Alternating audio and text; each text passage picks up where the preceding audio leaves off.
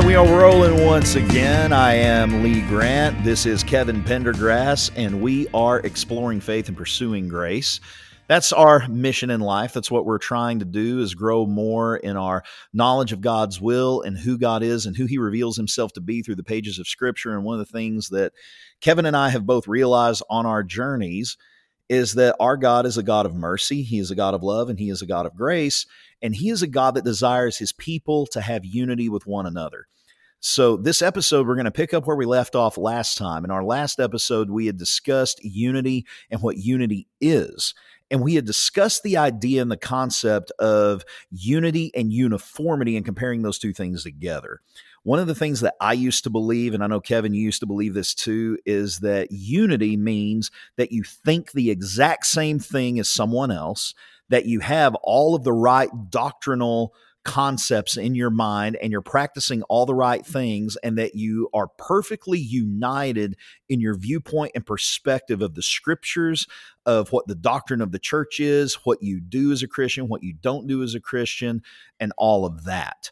That is how I viewed unity. That is how you viewed unity. And through that perspective and through that lens, at that point, you and I wouldn't have had unity with one another because we viewed different concepts in different ways.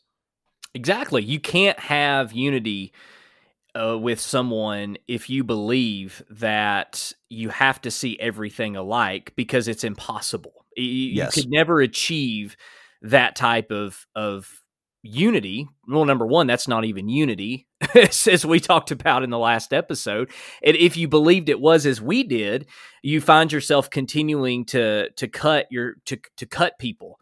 Or not cut people, but cut people off. Cut your lines of fellowship, and you may cut them in the process if you're angry. I don't know, but yeah, you begin to just continue to cut people off, and your whole just community gets smaller and smaller and smaller because you believe that that person is wrong and this person is wrong, and the only way that you can ever be in agreement with that individual is if they see things the way that you see them. And so if you believe that and the other person believes that, and both people never see eye to eye, then they can never be unified. And so that's not unity. And so in this episode, we're going to talk about some solutions.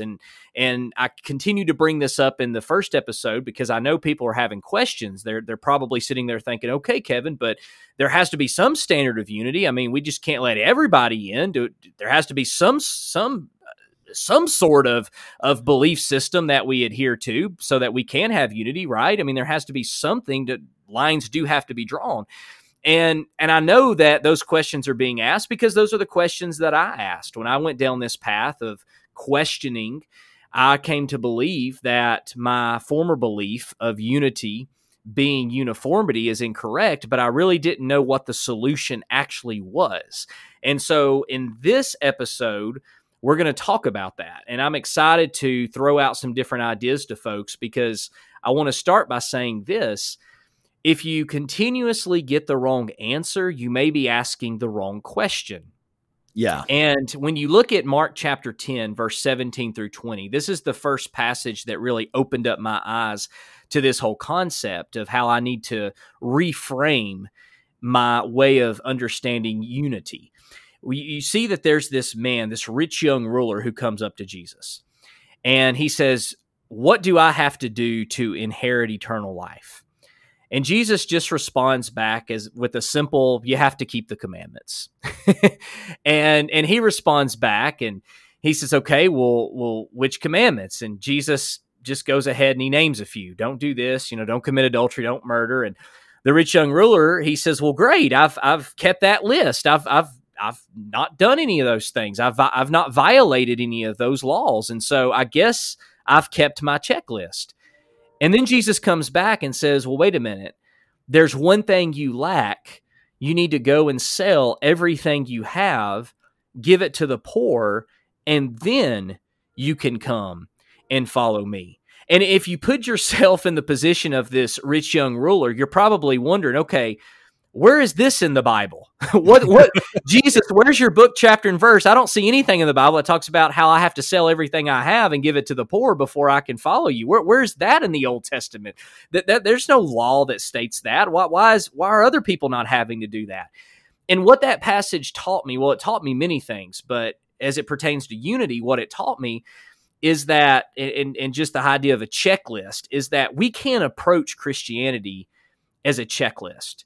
We can't approach it as saying, okay, these are all the exhaustive things you have to do. Here's your exhaustive list of every little thing that you have to do. And if you get all these things right, you're good. Because even when you think that you have all of those things checked off, there may be something even not on that list that, for lack of better words, God requires. And that thing that he requires ultimately is your heart. That's what God's looking for. He's looking for your heart.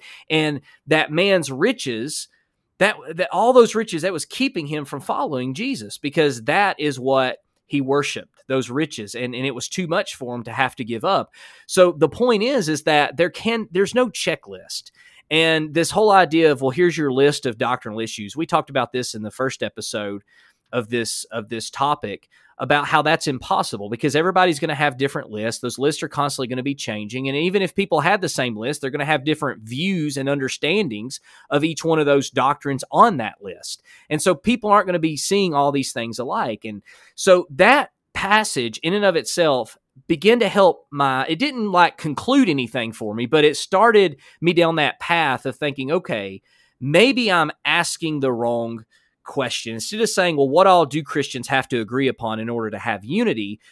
Maybe it's re-questioning. Maybe it's reframing. Maybe it's thinking, well, it's not about a list, but it's something much more than just a dry doctrinal list. Well, and that right there is really the core of the whole issue, because the issue isn't necessarily the doctrines in question. It's the methodology by which those doctrines have been ascertained to be absolutely true, and what methodology and viewpoint and perspective, whatever that is, how has that elevated some of these doctrines to the point of being those thick lines in the sand that you just don't cross, versus others that are just trivial matters and we can agree to disagree on.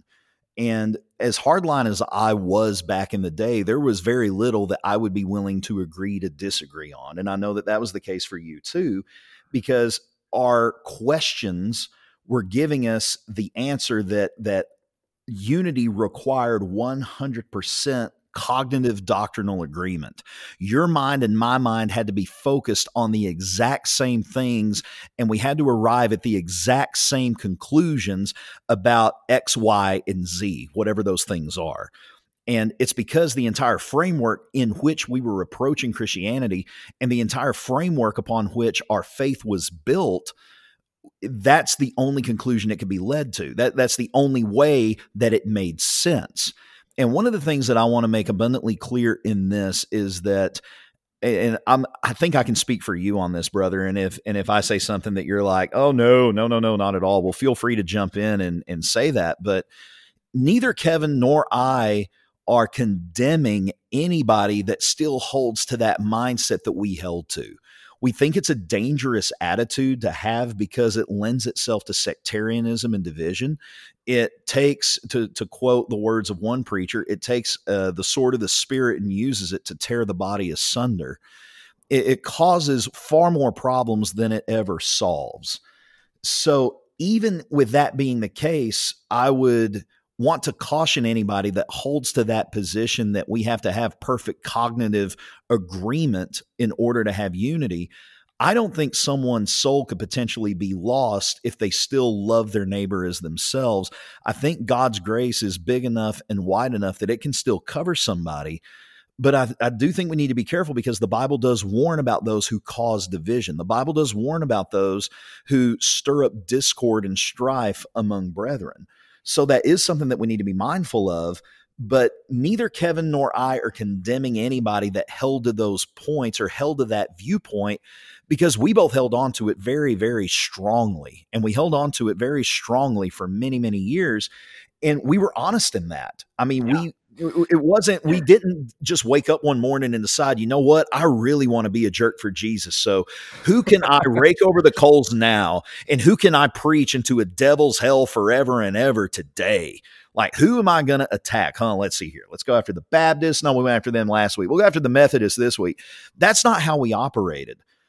Kevin and I's desire, I'm just going to speak for myself. My desire, I wanted to be pleasing unto God. I wanted to pursue unity under God's terms, but the problem is that I wasn't pursuing unity under God's terms. I thought I was. I was pursuing unity under the terms that I had inherited that others had demanded that were required in order to meet that. Yeah. And the idea comes from several different passages of Scripture that, when taken at face value and divorced from their context, it seems to paint unity in that uniformity picture. Yeah, going back, let me just reiterate what you said, because one of the things that I noticed when I started questioning is I would read material or listen to material and teachers who had changed, and they were very antagonistic towards those who were still in that mentality. And that's one thing I know that you don't ever want to do, and I don't ever want to do, because we want to be that bridge for people who are questioning, that they can listen to this podcast and it can be palatable for them, that they're not going to get mocked, they're not going to get made fun of. And if we ever do it, it's definitely unintentional, because we're probably just making fun of ourselves. I try to always keep the focus on my own errors and my own shortcomings in the way that I used to understand Scripture, because I'm certainly not putting myself on a pedestal, and neither is Lee. These are just things that we have found to be pragmatically true in our own experiences and in our own study, and we're wanting to give people a safe place to be able to explore those. But you're exactly right, Lee. There are people who have legitimate questions, and some of those questions are questions that we had when we were studying through this topic. And I know one of my favorite go-to verses when I would preach on unity prior to my change was 1 Corinthians chapter 1, verse 10. Hey, that settles it right there. The Bible says it, and that settles it, Kevin.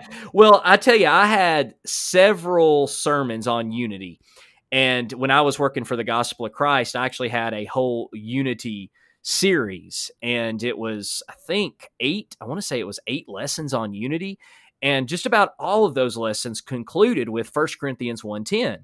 And here Paul says that I plead with you, brothers and sisters, in the name of Jesus Christ, that all of you agree with one another, and that there be no divisions among you, but that you be perfectly united in mind and thought.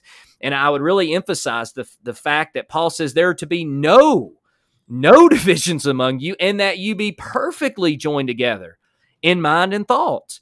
And in my mind, that left no room for doubt that unity demanded 100% cognitive, doctrinal unity, uniformity, that we all have to believe the exact same thing, because that's what 1 Corinthians 1:10 says. What I discovered in my study is that in the very same book, or the very same letter, because 1 Corinthians, we call it a book, but it's a letter to the church at Corinth, we see that Paul is actually telling Christians that they are not to agree, that they don't have to see everything eye to eye, and that they can agree to disagree. And this is really what blew my mind, because if you look at 1 Corinthians 1:10 and you come to the conclusion that means we have to see everything eye to eye, the problem with that is either it means everything or it means some things. You can't have it both ways. And growing up the way that I did, I always explain this as well. On the essential things, we have to be in unity, but not on the non-essential things. This goes back to the problem, though, that we discussed in the last episode. That is subjective. And if we are going to take 1 Corinthians 1:10 and say that this has no qualification, that it literally means all things, then it either means all things or it doesn't mean all things. And I don't know of a single Christian to date who believes that Paul in 1 Corinthians 1:10 literally and straightforward means that we have to agree on absolutely every biblical point before we can have unity. I've never met a single Christian who believes that. So we automatically understand 1 Corinthians 1:10 has to be qualified. Furthermore, when you come to 1 Corinthians chapter 8, Paul's talking about those who believe that it's wrong to eat meat sacrificed to idols. And the reason why they believed it was wrong is you had a lot of pagans who had converted, or former pagans, and they had converted to Christianity. Well, for them to eat meat sacrificed to an idol, they in their minds, in their consciousness, they connected that with idol sacrifice. And so they didn't want to eat meat sacrificed to idols. They still believed it was wrong. So Paul wrote to them because apparently they had asked him some questions. And Paul says, look, there's nothing wrong with eating meat sacrificed to idols, but there are some of you who believe that it is wrong. And Paul, instead of saying, so you need to be corrected and you need to agree with everyone else, he doesn't say that at all. Instead, he turns his attention to the people who actually have the correct view and says, because of love, you tolerate your brethren who still believe it's wrong to eat meat sacrificed to idols. Don't correct them. Don't sit there and tell them they're stupid. Don't sit there and tell them, oh, how dare you? No. You allow them. You tolerate them, not because of knowledge, because Paul says in 1 Corinthians 8, we all know that we have knowledge, and knowledge puffs up, 1 Corinthians 8:1. But it is love, for the sake of love, Paul says, that we are to act. And so in 1 Corinthians chapter 8, Paul teaches that unity actually demands tolerance of diverse views. And that just blew my mind when I was paralleling 1 Corinthians 1:10 to 1 Corinthians 8, knowing that earlier Paul had said, you all have to believe the same thing, yet 1 Corinthians 8, Paul says, no, you don't have to believe the same thing, and you need to tolerate one another. Well, whenever you look at the entire body of Scripture, one of the things that you see over and over again thematically is that theme of unity that comes through. God wants his people to be at peace with one another. I mean, he wants us to be peaceable with everybody, but especially our brothers and our sisters in Christ. Unity is something God has always desired. So if you take a passage like 1 Corinthians 1:10 and your interpretation of that passage put into action leads to division, then you have the wrong interpretation. Because if you take that part of the Bible and you get something as simple as being unified and extending love and acceptance to your brethren, and you get that wrong and you put up walls of division, instead, God wants us to be unified, but I'm going to build this huge barrier because you don't think the same way I do about this or that or whatever else, then it seems to me that the point has completely been missed and there's something else under the surface. But, 1 Corinthians 1:10 was a favorite passage of mine as well, because you got to be of the same mind and of the same judgment. You got to be of the same mind and of the same judgment. Well, the same mind and the same judgment about what? Yeah.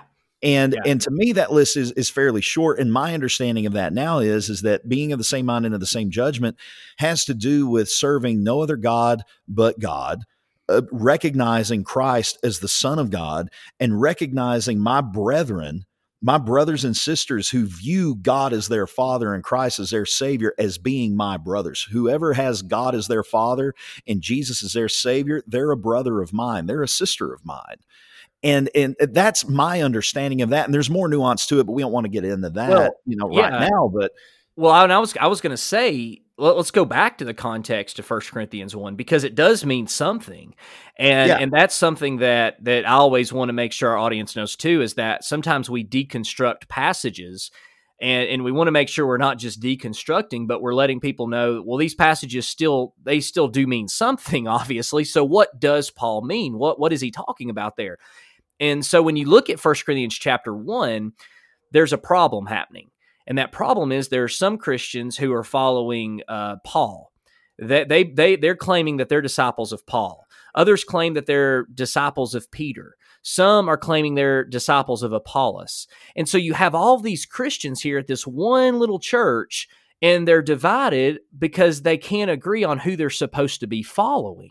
That's the whole context. Do we follow Peter? Do we follow Paul? Do we follow Apollos? Do we follow Jesus? Who do we follow? And that's why Paul says, I'm so disheartened, because I hear there's this division among you. And Paul even says, I'm glad I didn't baptize more of you there, because there are already some of you who think that you're my disciple. But here is the truth. All of you are the disciples of only one, and that's Jesus Christ. And if you can't be unified on that, then there can't be true Christian unity. Christian unity depends upon the fact within the context of 1 Corinthians 1, that everyone is agreed that we are disciples of Jesus Christ. We're not disciples of our preachers. We're not disciples of anybody else ultimately, but we are disciples of Jesus the Christ. He is our Messiah. He is our Savior. He is the one we are trying to follow and imitate. So within context of 1 Corinthians 1:10, the whole point there of being unified and speaking the same thing is the fact that we all speak the way Jesus spoke, that we are all in agreement that Jesus is our leader, that we are disciples of Jesus Christ. That's the context. Now, I'm not saying that there's not more application that can be had from that, but if we're going to be true to the immediate context of 1 Corinthians 1:10, the division that was taking place was over who we're supposed to be following, who they were supposed to be following, and Paul clears it up and says, no, you don't follow me, you don't follow anybody else, you follow Jesus Christ. Well, and I think that even a broader application, let's just keep beating that horse because this is interesting. I think even a broader application is what if it's not people? Because so many of our divisions now, they don't really follow people as much as they follow ideas. Yeah. So like a lot of the divisions within the churches of Christ, like there was the big division back in the late 1800s over instrumental music. So you had the division that took place over instrumental music, and it wasn't that one was following Paul or Cephas or whoever else. Some were following one concept and one reading of Scripture while the others were following another reading of Scripture. You fast forward a little while later, you've got G.C. Brewer, bringing the multiple cups into the worship assembly. And then you had the division over that between the cup and the other churches that use the individual cups in their communion. And then within the one cup group, of which, I was a part of for so long, you had division over whether Sunday school was acceptable. And then you had division over whether there were some small churches, and it was a fragment of them, who were divided over whether or not the communion should be observed in an upper room. There were others who divided over whether, and we may have mentioned this in Marriage, Divorce, and Remarriage, whether there was any exception at all for divorce. There have been divisions over views of eschatology. We talked to, Daniel Rogers about that. There are all these divisions that have taken place, but they weren't after people as much as they were after different concepts. And these are all people who still affirm Christ as their Savior. These are people who believe in the inspiration of the Scriptures. These are people who believe in the work of the Holy Spirit and the reconciliation of the soul of man. These are people who believe in God the Father, who is above all and through all and in you all. And yet divisions are still taking place, not because certain people are being followed, but because certain concepts are being followed. And then even if we take it and we spread that out a little bit further across denominational lines, you have divisions that have taken place, within, and I'm no expert on Baptist history by any stretch, but you have divisions within the Baptist church over, 4-point Calvinism or 5-point Calvinism. You have, missionary Baptists, you have primitive Baptists, you have divisions over free will or not. So a lot of the divisions that take place now, certainly there are different people who are charismatic, who have a lot of charisma and a lot of magnetism in and of themselves, just as a part of their personality that can lead people to follow them and how they think. But primarily, a lot of the divisions that happen now in Protestantism, especially, it has to do over conceptual lines rather than individuals. So even then, the application can still be had. At what point is that delineation? And Paul brings it back to Jesus. We are followers of Jesus. And if we are followers of Jesus, then we are united in him. Yeah, there is a video. In fact, I'm going to send it to you so you can attach it to the podcast link. So underneath it, people can click on it to watch it, especially if you're from the Churches of Christ, either current or if you're currently a member of the Church of Christ or you have been. I think that this is something that you'll be really able to resonate with. Rick Ashley, he does a sermon called The Chairs of the Restoration Movement within the Churches of Christ. And he takes a different chair and just talks about how many divisions there's been just within the Churches of Christ, as you just did. And it's just such a powerful illustration because that is really at the core of what 1 Corinthians 1:10 is trying to keep us from doing, is dividing. And 1 Corinthians 1:10 has actually been used, or I used it at least, as a verse to justify division. All these passages that talk about unity in the Bible, and there's a lot of them, I actually use those to justify my division because I believe that I was keeping unity by keeping doctrinal uniformity, which meant that if you didn't agree with me in my very, very, very small group, you could not be a part of us. You could not have fellowship. And so that was the way that we actually were able to keep division alive, is by appealing to these verses. And so the video that Rick Ashley does is really good. But there's another passage too that I used to use a lot. And seriously, I was pulling from some of my old sermons when I was going through this, because I have a lot of old material, so I'm not attacking anybody but myself tonight. But Amos 3:3, how can two walk together unless they be agreed, Brother Amen, Captain? brother. Amen. Amos 3:3 says that we cannot walk together unless we are agreed. And this passage is a little bit easier to, well, I want to say a little bit easier, because I think 1 Corinthians 1:10 within context is pretty easy to understand. But when you look at Amos 3:3, this is just a gross misunderstanding of the actual context in linguistics, because the Hebrew word that is translated as agreed actually means to appoint or make an appointment. So within context, the agreement or the appointment actually precedes the walking together, as the cause precedes the effect. This is actually about an agreement to walk together, not walking together in an agreement. And so the actual translation of this verse is, how can two walk together unless they have first agreed to do so? This isn't even saying that two can't walk together unless they agree. That's not even what Amos 3:3 is saying. So the linguistics there pretty much clears that up, because the point is that two have to first agree to walk together before they can walk together. It's not saying that you have to agree on everything before you can walk together. You just simply have to be willing to agree to walk together in order to do so. Well, and I think this podcast is an excellent illustration of that verse at work within its context, because when we first started this podcast, and it's funny because you have gone through an evolution of faith in your life. I have gone through an evolution of faith in my life. And while our Venn diagrams of, where we agree and disagree are overlapping a little more than they did before, when we first started this podcast, there were still some positions that I held that were in stark contrast with yours.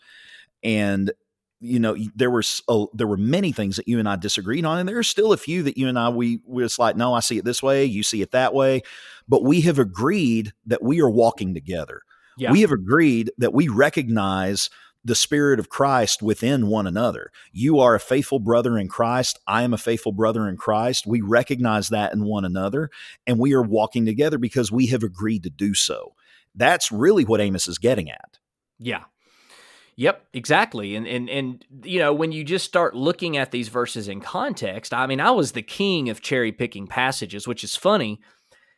Not really funny in a ha-ha kind of way, but funny more in an ironic way, because I used to condemn other people for doing the very thing that I was guilty of doing. And because it served my purpose. And when verses serve our purpose, our presupposed purpose, we don't really dig into those verses.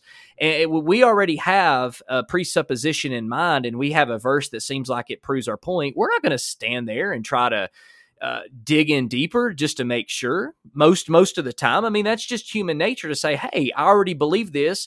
Hey, I found 4 or 5 verses that seem to teach this. And so I'm going to now just cherry pick these verses and put a sermon together and convincingly teach it.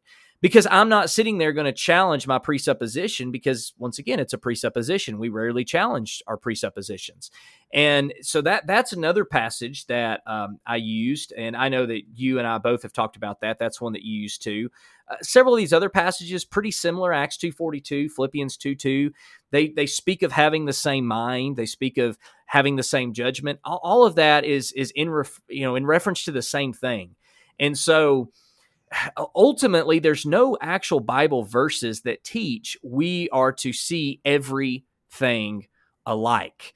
And the passages that talk about striving for unity, and the passages we talked about earlier in 1 Corinthians 8, actually teach and demonstrate the fact that part of unity is being able to agree to disagree. That's inherent in the idea of unity, not in opposition to it. Well, and that's the only way it can work, because one of the things that we discussed in that previous episode, and it's a point that I think we made crystal clear, is that there is no possible way that any two people are going to absolutely agree in lockstep on everything. Yeah. Eventually, down the road, you can sit there and you can go down the list of everything. If there were a way you could make a list of everything and then go down that list, eventually you are going to come to a point that you disagree with someone else on. Yeah. It is an inevitability. And we're a diverse people. I mean, there's 7.5 billion people in the world, and no two people are exactly alike in this world. And that, to me, is a testament to the greatness and the beauty of God's design, because it would be a terribly boring place if everyone were like me. It would be a really boring place if everyone were like you or like Kim or like Bethany or like, anyone else. So that diversity is a good thing because we learn from each other. We teach each other lessons. We have things that we can share and that we can use to help other people grow. And if we're all alike, then there really is no growth. And if we all hold to the same opinions and the same ideas, there's no growth there either. Well, we see in passages like Ephesians 4, Philippians 1:27, Romans 14:19, Romans 14:4, that say we should constantly be working together and be unified. Well, if we already agree on everything, that's not going to be a struggle. There's going to be no reason to strive because we already see everything alike. The striving is not to make sure that you agree with one another. The striving is to continue to be unified despite not seeing everything the same way. And this was such an epiphany to me because forever I had believed that all these passages were saying you have to believe the same thing, you have to believe the same thing. And it never dawned on me that the whole point of these passages is saying, look, when you're going to be within a community of believers, there's number one, going to be disagreement. And number two, despite that disagreement, you need to learn to love and tolerate one another. I don't know about you, but if I am in a group of people who are always just saying, yes, Kevin, and agree with me, that's not difficult. That's not hard. There's no struggle. There's no love or patience that I need to have because everybody's agreeing with me. I've surrounded myself with a bunch of yes men. And the difficulty comes when I have surrounded myself with a bunch of Christians and we all have different ideas, yet we're still able to work together despite those differences because we're unified in what really matters. And that's ultimately in the fact that Jesus Christ is my Lord and Savior. Jesus is the Messiah. We are disciples of Jesus. Another passage in Luke 9 is when John saw someone driving out demons. He was trying to exorcise demons. There was just a random guy. We don't really know who the guy was, but he was trying to drive out demons in the name of Jesus. And John sees this guy and he's like, wait a minute. This guy's not walking with us, Jesus. He's not part of our church. He's not part of our denomination. He's not part of our group. I mean, if he was part of our group, he would be walking with us. And this is what he said. He said, Jesus, Master, we saw someone driving out demons in your name and we tried to stop him because he is not one of us. And this is what Jesus said. He said, good job. That's right. You show him who's boss. You just lay it down on him, man. Drop the hammer. Yes. No, wait, that's not what he said. Sorry, go ahead. Yeah. That's what we would have said. That's what I would have wanted Jesus to say, 7 or 8 years ago. But that's not what Jesus said. Jesus said, do not stop him, for whoever is not against you is for you. Whoever's not against us is with us. And that's in Luke 9:49 through 50. It's so easy to condemn other churches or even just other Christians, even within our own denomination or church group, maybe because they don't worship the way we do, or because they hold to different beliefs on just plurality of various topics. But that is why the Bible says we need to work together, because our flesh says divide. Our flesh says believe what I believe.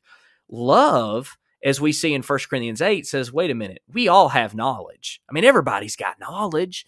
Yeah. But if we all bring our knowledge to the table and we try to get everybody to see things the way I see it, that's just never going to happen. Instead, utilize love.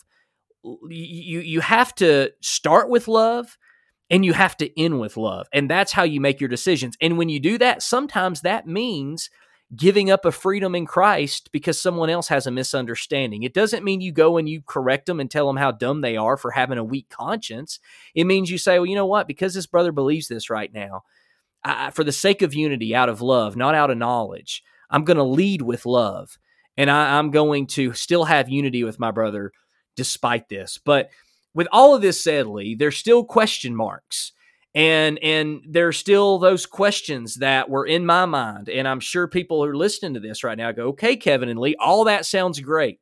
I agree with the fact that we don't have to agree on everything. Okay, I get it.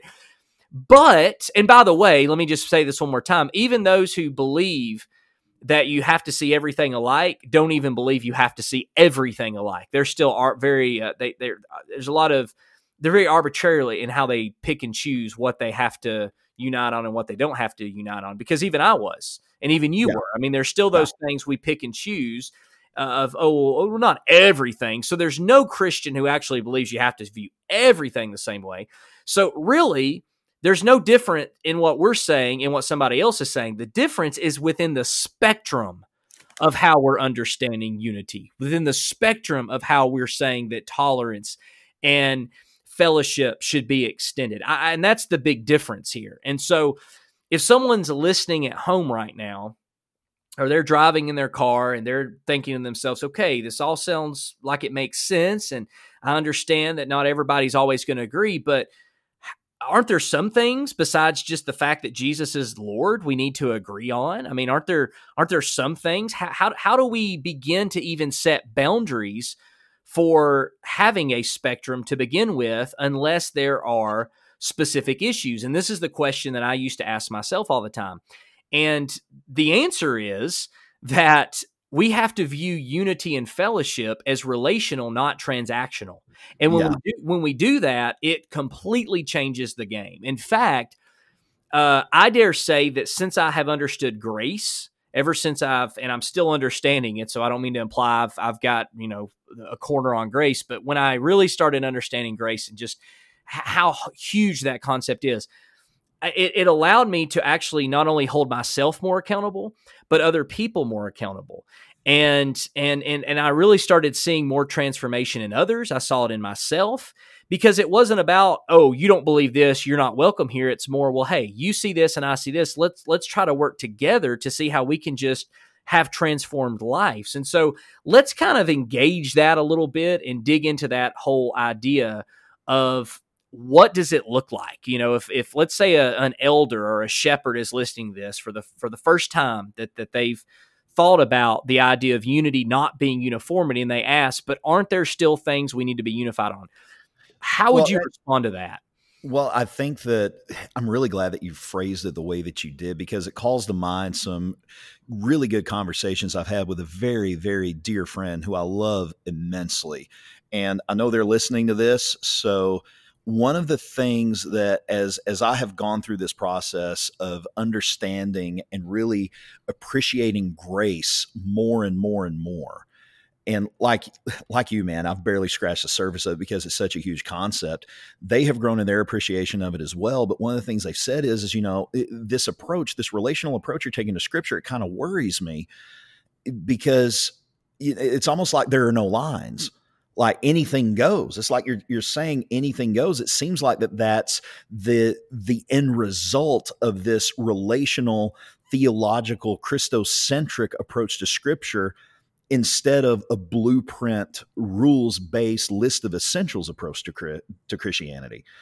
It's way easier to make that list and follow it than it is to move relationally. It's easier in some ways, but it's also much more difficult in other ways. You have to deny yourself on a whole new level whenever you view things through a relational lens. So to someone who would say, well, isn't there a list, or maybe not a list, maybe that's the wrong word, where is that line?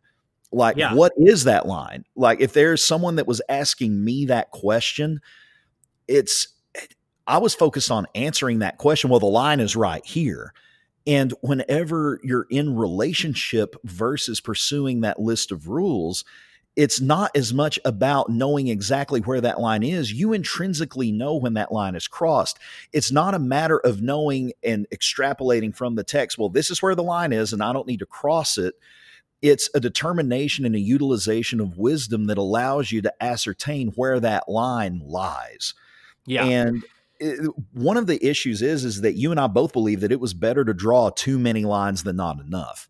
It was the idea of our Christianity was predicated on precision obedience, not just obedience, but precision obedience. And in order to be obedient, I need to be precise in how I obey. I need to know exactly what it is that Jesus has said or that God has demanded of me in order to follow him and to make me happy. And in order to do that and to be precise, I need to be as clear and as pinpoint accurate as I can. So to do that, I'm going to draw line after line after line after line. Even if they are lines that really God didn't draw, I'm still going to draw those lines. And then I'm going to use the scriptures in such a way to prove that God drew those lines. But then I'm confronted with what James said in James 2:13. And I'm going to paraphrase what he said. This has become my favorite passage in Scripture. And it's that there is no mercy in judgment. Mercy triumphs over judgment. And what I have learned from that passage is it's better to err on the side of mercy than it is to draw a bunch of lines in the sand. I need to be willing to extend mercy to others, because if being a Christian means that I'm to be Christ-like by the very definition of the word, who's more merciful than Jesus himself? And if I'm to be more like Jesus, I need to be more merciful. I need to be merciful and extend grace to my brothers and sisters who don't see things the same way I do. They don't believe the same thing that I do about XYZ doctrine. Maybe they have a different viewpoint on baptism than I do. Maybe they have a different viewpoint on the communion than I do. Maybe they have a different viewpoint on women's roles than I do. I still need to be willing to extend mercy to them and grace to them, because it seems to me when you take the entirety of Scripture and you look at it, you see God's grace at work, and you see the importance of extending mercy rather than judgment to others. So changing a mindset towards grace and away from judgment is really the first step. And man, that can be a really hard step to take for a lot of people. I know it was for me. Yeah, well, you have, in my mind, you have these two distinct philosophies on how to draw lines. And as you pointed out, you used to believe it. I used to believe it. It's better to draw too many lines than not enough. That's what I used to believe. I believe that it was the safe route to go, because the last thing I wanted to do is get before the Lord and find out I didn't draw enough lines. Oh no, I tolerated something I wasn't supposed to tolerate. I'm supposed to be a defender of the truth. I was supposed to be one of the watchers. I was supposed to be out defending the faith and a warrior and a soldier for God. So I would always rather shoot too much than not enough. I would rather have too many casualties than let the enemy somehow survive. And that was really my mindset. It was this war, fight-like, just aggressive, judgmental, dogmatic, condemning mindset. And it's just like with you, with James 2:13, it changed me. Not just that verse that kind of summarizes it, but the fact that mercy triumphs over judgment, and that we are to give more mercy than we are judgment. So that really just flipped a switch, because now the last thing I want to do is get before the Lord and go, oh man, like, Kevin, all these people were my children, and you could have had so much more community and fellowship, but you were just drawing lines with people left and right. And yeah, there were a few times maybe you were a little more tolerant than you should have been, but I would much rather be on that side of the equation than the other side. And that's something people just have to come to the realization, and that's a choice they make. And you and I were talking about this before. We started recording, that every church, if you attend a church, and I'm sure you do if you're listening to this, in some form or fashion, whether it's a home church, whether it's a communal church, whether it's institutional church, you have Christians you fellowship with. I mean, there are brothers and sisters in Christ that you meet with regularly, you fellowship, you hang out, you eat with on a regular basis. No matter what church you go to, no matter how quote unquote conservative and quote unquote liberal, and I'm doing air quotes, but you can't see them because this is just being recorded. But the fact of the matter is, liberal and conservative are loaded terms, but you get my point. No matter how liberal, quote unquote, or conservative, quote unquote, you may be, or what church you go to, there is a spectrum of acceptance of things that you believe are wrong. Yeah. And I there's not a church I haven't been to where people tolerated gossip. There wasn't a church that I went to where people tolerated husbands working more than they should or wives working more than they should and not being a good spouse because they're married to their work. There's not a church I haven't been to where I didn't know these things existed, but churches tolerate them. They allow them because it's on the spectrum. And so every church has what they are really tolerating. Even if you were to ask them point blank, hey, do you believe it's okay to gossip? Well, no, I don't believe it's okay to gossip. Well, there's some members at your church who are gossiping. Well, yeah, we know, but that's just kind of how they are. We may excuse it. We may justify it even if we come out and say it's wrong, are we really doing anything about it? And to me, that's where I've noticed that we all give mercy to some people. There's a spectrum in which we all give mercy to people we fellowship with and worship with. And my belief is we need to make that spectrum a lot more broad than it currently is in most places, that we need to make sure that spectrum is being enlarged. And in addition to all of that stuff, when we reduce Christianity to nothing more than a list of essentials, we're not allowing Christians the opportunity to grow. 2 Peter 3:18 talks about how we're to grow, and Hebrews 5:12 through 14 talks about how some Christians are going to be on milk, spiritually speaking, and other Christians are going to be on meat. And you don't treat a 45-year-old educated man the way that you would a 24-year-old person who has just found out about Christ. And so that's why there's not this objective list that God gives us in the Bible. Even though I believe objective truth exists, we are very much fallible individuals trying to understand what that objective truth is. And even when we believe that we found objective truth, each person is going to be on a different level, and we have to handle them differently. And so here's this word everybody hates, but it's the reality. That is, a lot of this is going to be subjective. A lot of this is going to be because you're dealing with relationships. You're dealing with, like, for example, me and Bethany, we've been married now. We celebrated our 7th yesterday. Congratulations, 7 years, man. Lucky number 7. And it's, we have, I think, a fantastic relationship. I love her. She loves me. We work together. We own a business together. We're friends. We love Disney. We love to go out and do things together.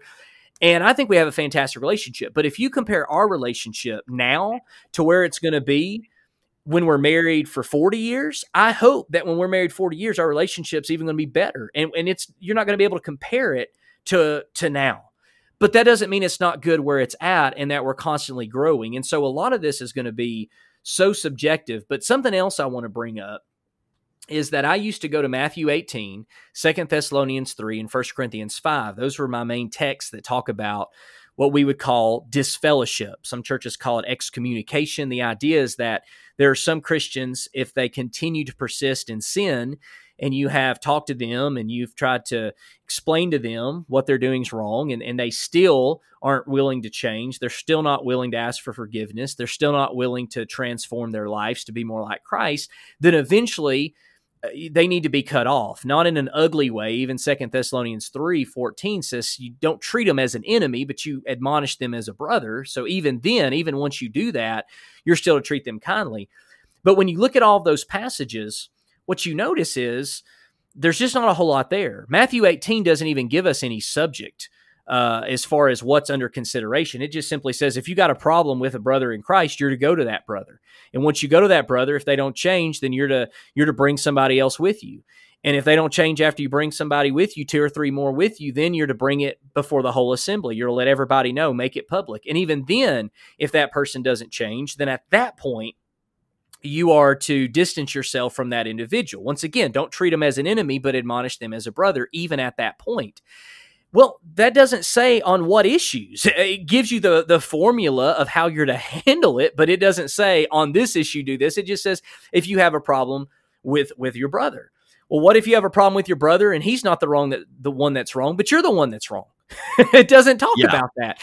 And then you get into 1 Corinthians 5, and in that particular context, what's going on there is a man is sleeping, having sex with his father's wife. Now, a lot of people think that this is probably his stepmother.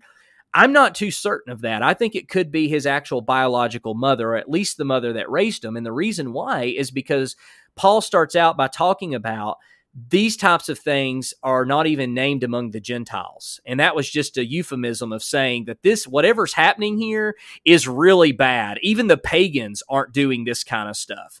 Well, we know the pagans were having sex left and right. And so I don't think this is just a matter of somebody having sex. I think this is a matter of something that is a gross immoral sin. And so whether this is his biological mother he's shacking up with, or whether it's his stepmother who raised him, either way, whatever is taking place here is not just a common sin. This is not just a common sin in general. This isn't even named among the Gentiles. This is so bad, even the pagan Gentiles don't do this kind of stuff. And so whatever's happening there, it's a big it's of massive magnitude. And then you come to 2 Thessalonians 3, and there you pretty much, the emphasis when you read 1 and 2 Thessalonians is on not working, because they believed Jesus was about to return. So a lot of them had quit their jobs and they weren't obeying Paul, and they were just waiting on Jesus. And Paul just talks about, if people aren't obeying our word in this epistle, you need to admonish them as a brother. Don't count them as an enemy, but you need to withdraw from them and distance yourself from them. Once again, that's vague. I mean, there's really not a lot of specifics there. So people have kind of turned that into anything. So if you want to get specific, people try to turn to lists. They try to go to 1 Corinthians 6 or Romans 1, but guess what's listed there? Gossip is listed there. So, let's get real with this kind of stuff. These are the congregations people aren't engaging in. They're not being real with this kind of stuff, because we all are on a spectrum. And so I know I'm kind of getting to preaching now, but the point that I want people to understand is, if we're going to be honest, let's get honest. Let's get honest. Let's quit just saying, well, here's 3 or 4 lists, and then we're only emphasizing maybe 2 or 3 of those things. So why are we being so tolerant sins of the tongue, but sins of the flesh, we're saying, no, those things, we're zero tolerance. And, it's so when we consider all of these different things, the point that I really try to emphasize with folks is that you brought this up, and I talked about this in my book, the really 4 points and the four thoughts that I have on this is, I would rather be too merciful than too judgmental. And number 2, I would rather try to be as consistent as possible with how we're drawing our lines, because most people, as I've been talking about, let's be honest, we're inconsistent on how we pick and choose the issues over which to divide. We do. We were very inconsistent on that. And Jesus has a lot to say about that in Matthew 7, 1-5 and 1 Timothy 5:21. So are you dealing with the person who's cheated on their wife in the same way that you're dealing with the person who gossiped in your quote unquote prayer group on Tuesday morning? Are you treating them the same way? And if not, then you need to reevaluate things. And I need to reevaluate things to make sure I'm being consistent and not hypocritical. Number 3, I talked about taking the proper biblical protocol just a moment ago from Matthew chapter 18. And most people don't do this. They don't go through the proper biblical, and I say most people I have had experience with don't do this. They don't go through the proper biblical channels on how to deal with someone that we believe is in sin. Most churches that I have worked with or have attended, when they withdraw from somebody, that person has already withdrawn from that church long before they got their little letter in the mail saying, you're no longer a member here because you're living in sin. They've already withdrawn from that congregation. So when we look at all these things, the point of unity, the point of withdrawing fellowship, and all of these different things, if you're withdrawing fellowship from somebody and it's not affecting them, it's not hurting them, you've kind of missed the point of fellowship to begin with. Because most people who are being withdrawn from, they're thankful. They're like, well, thank goodness, I'm glad that church is going to leave me alone. I left there like 5 years ago, and I'm just now getting a letter from them saying that I'm no longer considered a member because I haven't been faithful in my attendance or whatever it might be. But the point is, we need to go through the proper channels. And number 4, the thing I was guilty of is condemning the eternal fate of others when we draw lines. And we were talking about this before we aired too, because I've really changed on this, where I believe boundaries need to be set. I do. And whether we like it or not, we all set boundaries for our own convictions. We do. And, we have, I don't want to necessarily use the word luxury, but that's what it is today in 2021. We have the luxury because there's so many different churches where there may be ways that I can worship better with someone else because I realize that going to another church may be too toxic for me. It may be too toxic for my children or for my spouse or whatever. And so I have to set boundaries. But ultimately, I believe we need to allow God to deal with the final fate of each individual and show love and admonishment to those we believe are in sin, not condemnation. And so even those, which by the way, there are people who I don't associate anymore. I've gone to talk to them and I've brought others with me. I've tried to go through the proper channels. And ultimately I told them, I said, look, you're not willing to change. You're not willing to transform on this. And I believe this is something to me in my conviction that is important. And I believe your behavior is toxic.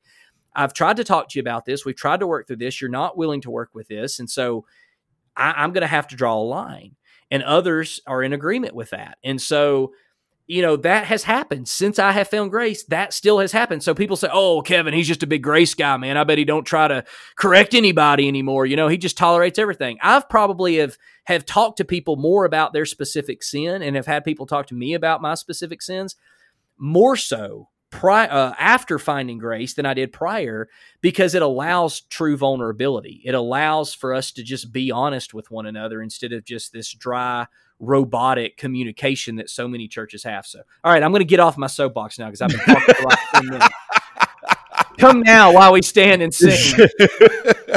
Man, well, the thing is if I were to interject anything, I think what you said about consistency is really important. And we need to make sure, because whenever you draw too many lines, we talked about James 2:13 and the idea of being merciful and letting that rule the day rather than judgmentalism. And really what you said about being inconsistent with how we draw lines, brother, that's spot on. But that consistency with how we draw lines needs to come from Scripture. And we don't really need to draw any lines that God himself hasn't drawn. And that doesn't mean, and I really appreciate what you said about conviction, that doesn't mean that you can't have convictions, because I still have convictions. There are still convictions that I had before I began this journey into and through grace that I still have now. And there are some convictions that I'm sure that I will probably let go of. And there are new convictions that I will, hold on to as I continue to study and as I continue to grow and as I continue to learn. But one thing that I agree with completely is that last point you make, and that's the condemnation of the eternal fate of those who don't see things the same way I do. It used to be so easy for me to say, well, because they use instrumental music in their church service, well, then they must be a bunch of heathens bound for a devil's hell because they view things, they view this differently than I do, or they have a different conviction about this. Well, they just don't love God, and they just don't love what God says. And we did a whole episode on how to treat others you disagree with. And, it's probably my favorite one we've ever done. But that has to change whenever you err on the side of mercy. My personal preference, and we'll do a whole episode dedicated to instruments at some point, I'm sure.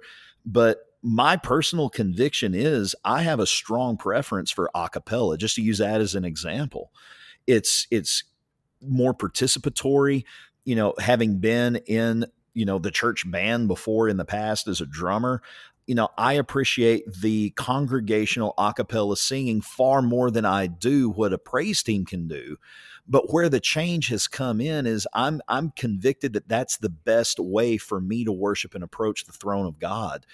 But I'm not going to condemn someone that's like, a cappella, I don't want any part of that. Let's have, a praise team up there on the stage. Let's have let's get the instruments out there. I'm not going to condemn someone because they approach the throne of God in a tangential way that I do, because that's a line God hasn't drawn. And we'll get into that whenever we go into instrumental music at some point. And I feel like I'm kind of opening up a can of worms right now at the very end of this episode. But whenever we say, oh no, that's a line that God has drawn in Scriptures, well, whenever you really get into the context of Ephesians 5:19 and Colossians 3:16, no, it's really not. And we'll do that in a future episode. But the point is that you can have convictions and you can draw lines based on those convictions. And if someone is in sin, whether it's due to divisiveness or whether it's due to a sin that causes damage to themselves or their reputation or the reputation of the church within the community, whatever the case may be, if one takes the appropriate protocol and goes to them, there's still a way that that can be done in love. But so often we don't do it that way. So often, and I'm using a general we, I don't mean you and I, but I know we definitely did that before. But many times whenever discipline is meted out, it's not done in a loving way. It's not done in a Christ-like way. It's not done with a humble attitude, taking heed lest we ourselves, that, hey, take heed lest you fall. I mean, you have a chance to be just as guilty of this as anybody else. Paul said that in Galatians. You got to be careful whenever you do this and make sure you're doing the right thing the right way with the right attitude, because if you don't have the right attitude or the right heart, and it's like, oh, you just messed up. I'm God's self-appointed referee. I'm wearing my striped shirt and I've got my whistle and I'm going to blow it and throw a flag on you. I'm going to write you a ticket because you did this or that or whatever else. That's not what it's about. We're not here to police each other. We're here to build one another up. We're here to hold one another's hand. Your job, Kevin, is to help me navigate these waters of faith and life. And where you see me maybe treading into a dangerous place is to come to me and to have a discussion about that. Whenever I see, hey, Kevin, man, maybe this isn't the right way you need to go about this. Let's have a discussion. Let's talk about this. Let's get together over coffee and talk through it and figure it out. That's what it's about. Our mission is to help one another. And when we're so busy wielding a baton, a proverbial baton, and we're trying to beat each other over the head whenever we see someone mess up, or we're pointing fingers of condemnation at one another because someone has a different conviction about some ancillary item than what I do, we've missed the entire point. We're becoming sectarian at that point, and we're driving ourselves further away from unity, and we're driving wedges of division instead. Yep. And that's not what it's all about. Whenever we can err on the side of mercy, when we can be consistent, whenever we can follow the biblical protocol in bringing about change, and whenever we can let go of our need to condemn people that think differently than we do, then we are beginning to walk on that path that leads towards true biblical unity as God would have his people pursue. Yeah, and I want to just amen to everything you just said. And I'm sure now people are wanting to talk about instrumental music, but sorry, y'all, that's happening later. Which, by the way, I had a debate on instrumental music with a Pentecostal preacher on why I believed it was wrong in 2012, and of course, I changed my view, and I've written extensively about why. So we'll probably get into some of those things later, but. Getting back to this whole idea of how do you draw lines and all those, I don't think how do you draw a line is a proper question. In the framework of how I understand unity now, I don't even think that that's a question that should exist. And so what I try to do is I look at a narrative arc. I look at what I call the character of the Bible. And I'm going to be talking about this a lot in my new book, Blinded by the Bible, because there are so many verses that we can cherry pick and create doctrines. I mean, that's kind of what Christians have done since the conception of Christianity. And that's what the Jews did with the Old Testament. That's why there was always these different rabbis and schools of thought and throughout the Jews and in Israel. And then that's why today within Christendom, since its conception in the first century, while there's so many different denominations, because everybody does that. So how are we to kind of parse through that? I don't think there's really an answer other than by saying, well, yeah, that's always going to exist. People are always going to come to different conclusions. But what matters the most? What should my focus be on? And I just want to read these verses for you. I very rarely believe this is an effective way to do things, but I just want to read just a handful of these verses, because when I read these, ask yourself, does there seem to be maybe some things that are common with the Old and New Testament that we constantly see being a point of emphasis? So let's start with probably one everyone knows. Man comes up to Jesus. What's the greatest commandment in the law? Jesus said, love the Lord your God with all your heart, with all your soul, and with all your mind. This is the first and greatest commandment, and the second is like it. Love your neighbor as yourself. All the law and the prophets hang on these two commandments. Okay, then we come to passages like 1 Corinthians chapter 13, the famous love chapter. The very end, Paul concludes, these three remain, faith, hope, and love, but the greatest of these is love. When you go to the Old Testament, let's summarize what God's really after. He's shown thee, he's shown thee. I'm quoting from old King James. He has shown you what is good and what God requires to act justly, to love mercy, and to walk humbly with God. So we're dealing with justice. And by the way, we're not talking about retributive justice. We're talking about restorative justice, making sure that the orphan and the widow are taken care of, making sure that people are seen equally, unlike the church's failure for basically the beginning of America and the idea of making sure we see everybody equal, to love mercy and to walk humbly with God. That's what God, that's what we see in Micah. This is what God wants of us. When we come to other passages like Matthew 23:23, Jesus was so upset at the scribes and Pharisees. Why? He said, you do all these ritualistic things, and that's great because those ritualistic things can ultimately help bring you closer to God. But here's the problem. You've omitted and you've left undone the things that really matter, the things that all of those really proceed from, and that is justice, mercy, and faith. Those things you've left undone. You haven't been focusing on those things. We come to 1 Peter chapter 4, verse 8, where Peter says, above all, what do you want to say when you want to really emphasize something? Above all, love each other deeply, because love covers a multitude of sins. You come to Galatians chapter 5, Paul says, for in Jesus Christ, neither circumcision or uncircumcision avails anything, but faith that works in love, loving one another. And you just see this, Colossians 3:14, above all, put on love, which is the bond of perfectness. There's so many different verses that talk about this. And here is where I conclude with the idea of unity. This is where I believe the focus should be on. 1 Peter chapter 3, verse 8. Says that we are to have a unity of mind in sympathy, brotherly love, a tender heart, and a humble mind. That is where I believe if you want a line, let's start with that and work on that and go from there. I think that's spot on, man. That is spot on, because whenever you're humble, you're willing to admit where you've been wrong. And that can be really hard. It can be extremely hard to do so. Whenever you have sympathy, whenever you have love, whenever you have compassion, those other things and those other differences, they fade away, they melt into the background, and you can really do some good.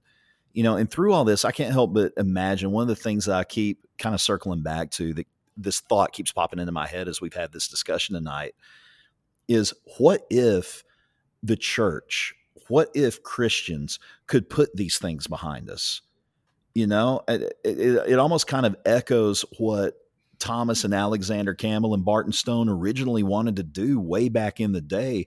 What if we could put all of these differences that divide us behind us, and we could just be Christians and be a real force for unity in the world? I mean, that's how the Restoration movement started. It was a unity movement. What if we could do that? How much more powerful would the church be as a force for good in the world? How much more compelling would the message of Jesus be if we could consistently apply that message and extend love and grace to one another as we endeavor to take that love of Jesus to the rest of the world that desperately needs it? How much more of an impact could we have if we quit bickering and fighting over all of these things, like whether or not you can have a piano in the building, or how many cups you're going to use on the table, or whether Calvinism is true or Arminianism is true, or whatever else you want to throw at it? What if we could get past that and we could take the love of Jesus to a world that is so full of polemic positions, that's so full of animosity towards the other, that is so full of hatred and angst and fear and anxiety? How much of an impact could the church have? How much of an impact could we have as Christians if we could cease the bickering and the infighting amongst one another, and we could truly pursue unity in the bond of peace? How much more potent could we be to the cause of Christ? And I think it would make a huge difference if we could let go of those things. And hopefully this dialogue will be a starting point for that. I mean, maybe 2,000 years of history can begin to be undone here in 2021 in rural America. Well, and I think people are seeing, the fact of people asking questions, people asking us questions. There are so many, and it's so encouraging to me, because when I first started changing, I felt alone. I felt like I was just so weird for thinking these things. I almost Me felt like too, brother. this was blasphemy. I was like, I hope God doesn't hear my thoughts. I mean, I know he does, but I'm hoping he's not hearing this. I don't want him to get upset at me for questioning these things. And finally, just understanding that God's a loving father, and understanding that God has many children, not just the ones that I thought he had. and Yeah. I wasn't just a special child. I mean, I believe to God. I believe everybody's a special child to God. And when we talk about all believers and what that entails, I keep using the word broaden the spectrum, because that's really what it comes down to. I'm not asking anyone to give up their conviction. I'm not asking anyone to not feel like they can openly and honestly talk about why they feel the way they do. I'm actually saying we need to have more of that, but we need to have more of that through the filter of love, through the filter of grace, through the filter of patience. And people, when they say, well, yeah, Kevin, I know you read all those passages about love, but what is love? Well, 1 Corinthians 13 gives you a whole list. Love is patient. Love is kind. I mean, it goes through all of the different words to describe what love is. And if that's not enough, Jesus Christ is the embodiment of love. God is love, and Jesus is God incarnated. And so when Jesus talked to the woman at the well, that's what love looks like.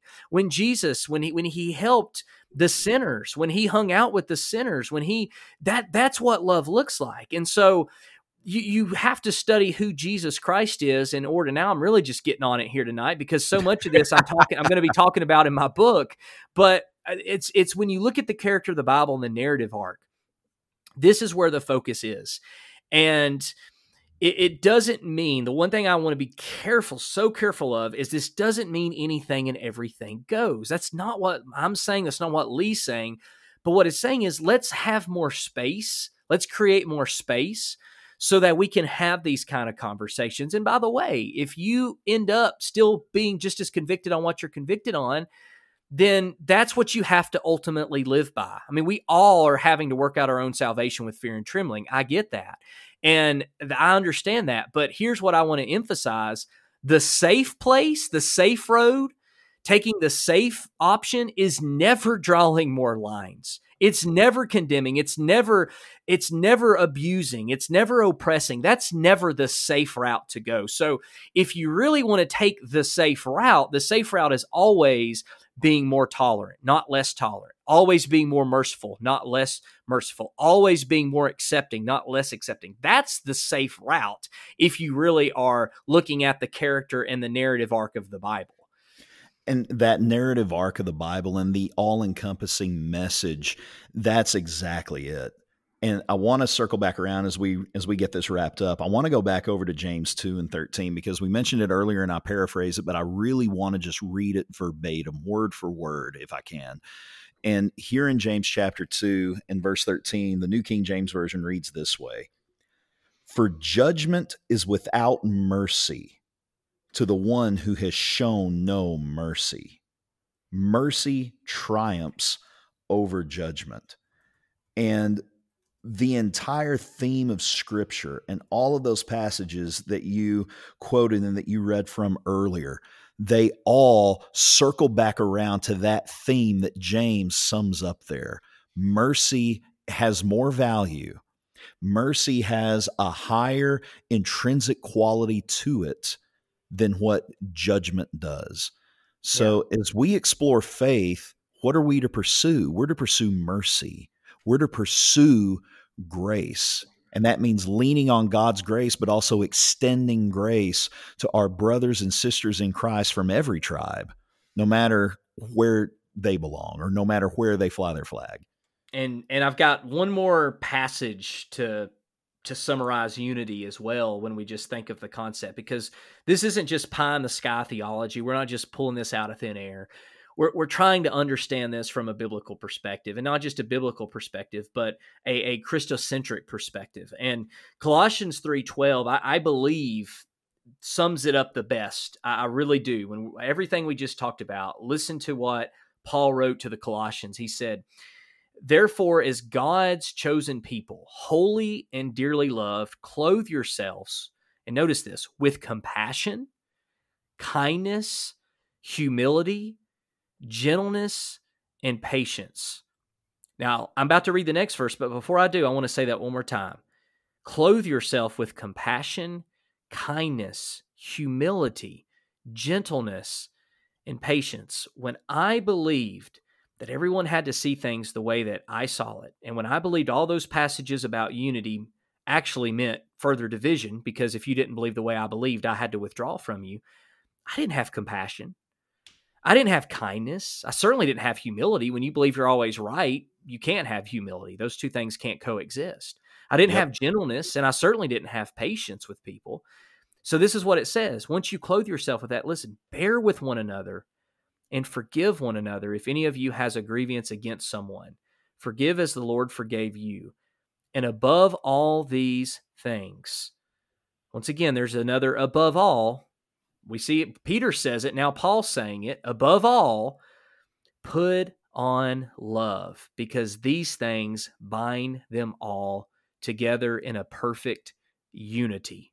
If you want unity, let's start with these passages. Let's not go digging up to try to find sin passages and say, okay, what can we tolerate and what can we not tolerate? Well, to what extent should we tolerate it? And how long should we tolerate it?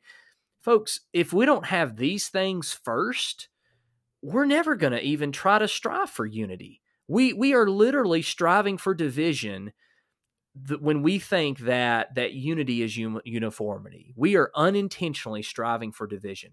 This is how we're going to strive for unity. So I want to say this one more time. I want to read it because I broke it down. I want to read it. Bear with one another and forgive one another. If any of you has actually, let me go back to verse 12. As God's chosen people, holy and dearly loved, clothe yourselves with compassion, kindness, humility, gentleness, and patience. Bear with one another and forgive one another. If any of you has a grievance against someone, forgive as the Lord forgave you. And above all these, put on love, which binds them all together in perfect unity. That is a perfect place to bring this conversation to a close, brother. If that doesn't describe unity from a biblical perspective, I don't know what does. That was fantastic. So, man, thank you for having this conversation. This was a good episode. I really enjoyed this conversation. You got fired up. I got fired up a little bit. And, Preacher Kevin started coming back, and Preacher Lee kind of got in there a little bit too. The grace version, 2.0. The grace version. Yeah. The grace version. The grace Kevin, version. Yeah. Can't wait to see 3.0, man. But yeah, this was a good conversation. Well, and look, this is, you sometimes get fired up. I get fired up. I never want anybody to take that the wrong way, because this is stuff I truly lived and Lee has truly lived. I understand the thoughts and questions that are going through your mind right now. I get it. I get it, because and you get it. This is what brought us back together, because it can be a dark place. And this is something that I'm very passionate about, because man, it can be depressing. It can be stressful. It can cause anxiety. It can cause doubt. You can start blaming God. You start blaming the Bible. You start getting bitter. And when you have a paradigm shift like we did, man, it just changes everything. I love people more now. I love God more than I've ever loved God. I respect the scriptures more so than I've ever respected them in my life. And so I understand where people can be, but I also understand where they can end up. And it's a good place. It's a good place. So just keep pursuing it. Absolutely. Continue to pursue grace, and don't be afraid to explore your faith. Hey, that's what this podcast is called. How about it? Well, we always want to thank our listeners. We hope that you're as blessed with this conversation as we were having it. This was a really good conversation. This may be my new favorite episode. But we always want to invite you to share this podcast with your friends, share it on social media, spread it far and wide, let other folks know about it. If you're getting something out of it, that's awesome. That's what it's all about. That's why we're doing this. We're not doing this to make money. In fact, it costs us money to put it on, and that's okay. That's okay. This is something we love to do. We're passionate about it. And if we can be a help to some other people, paying a little bit of money to put this thing out there, that's a very, very small price to pay if it helps our brothers and sisters and other folks navigate these waters that Kevin and I spent so much time in trying to work through. If you have anything that you want to hear, if you have any topics you'd like for us to discuss, guests that you'd like for us to have on, drop us a line. We have the email address there in the show notes. Send that to us. And we thank you all very, very much. As always, we'd never want to dismiss without asking you for that 5-star review. Give us that 5-star review in iTunes. Give it to us on whatever platform you choose to listen to our podcast on. We thank you again, and we wish you all Godspeed.